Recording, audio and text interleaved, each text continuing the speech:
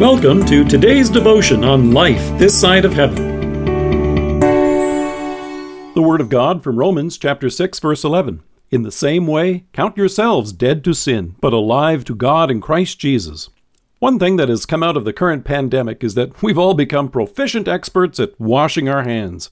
Signs are up everywhere to remind us of this important part of our regular hygiene, and many of them even include instructions and diagrams on how to do it.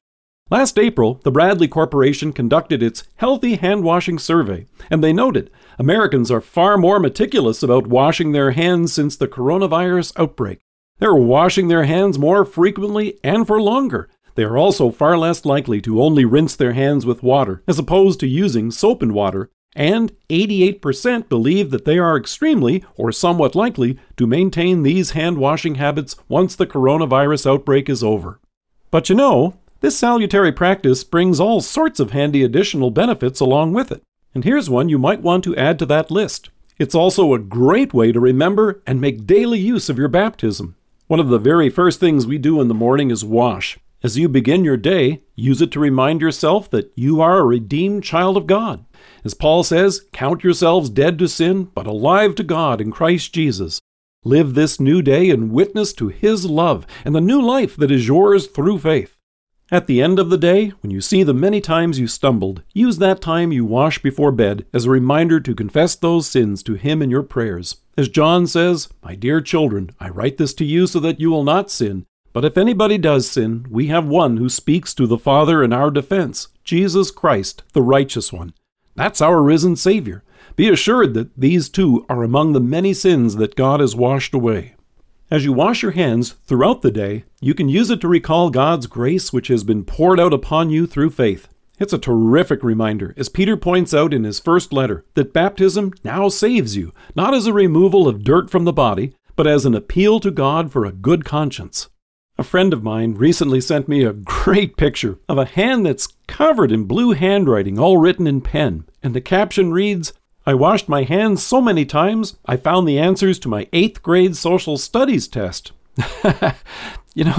Our sins can make us feel like that, like they're an indelible stain that can never be erased, that's lurking just below the surface.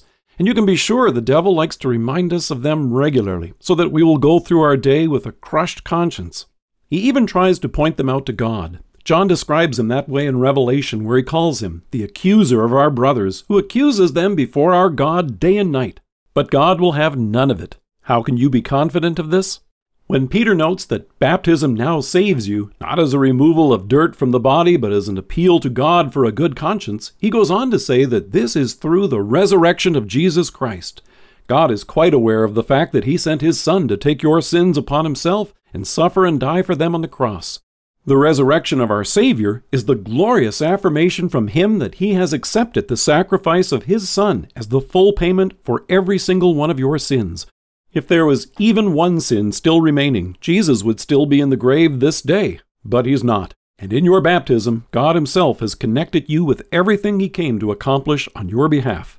In this wonderful and very personal event, God assures you that He had you in mind when all this was accomplished. In our baptism, we look to Christ, who has died for us on the cross to take our sins away, and in Him we find our conscience now liberated from guilt and shame.